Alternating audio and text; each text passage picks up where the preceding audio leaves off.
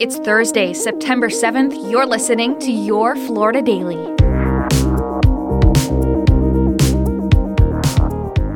I'm Katrina Scales. The FBI says it served a search warrant at the Duval County Teachers United building in San Marco. The raid at the Union building happened Wednesday morning. The Florida Times-Union reported seeing boxes and computers being hauled out by FBI agents. According to the Times-Union, the raid involves the, quote, potential misappropriation of funds, though the FBI has not announced what the investigation is about.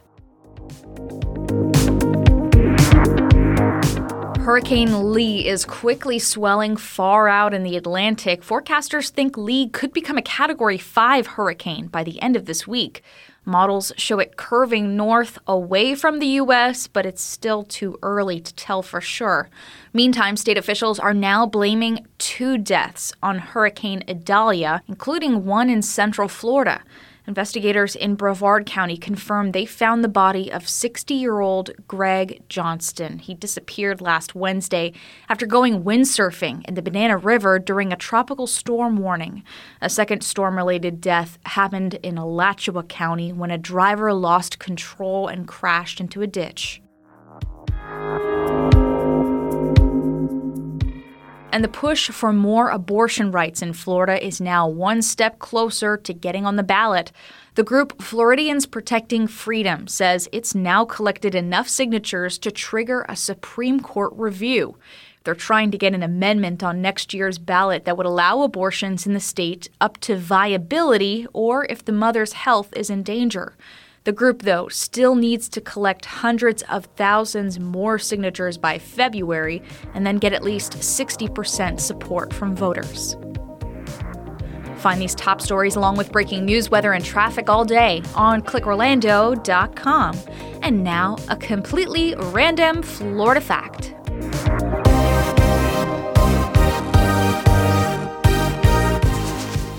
Pigeon Key is a small island where hundreds of workers lived during the construction of Henry Flagler's overseas railway to Key West.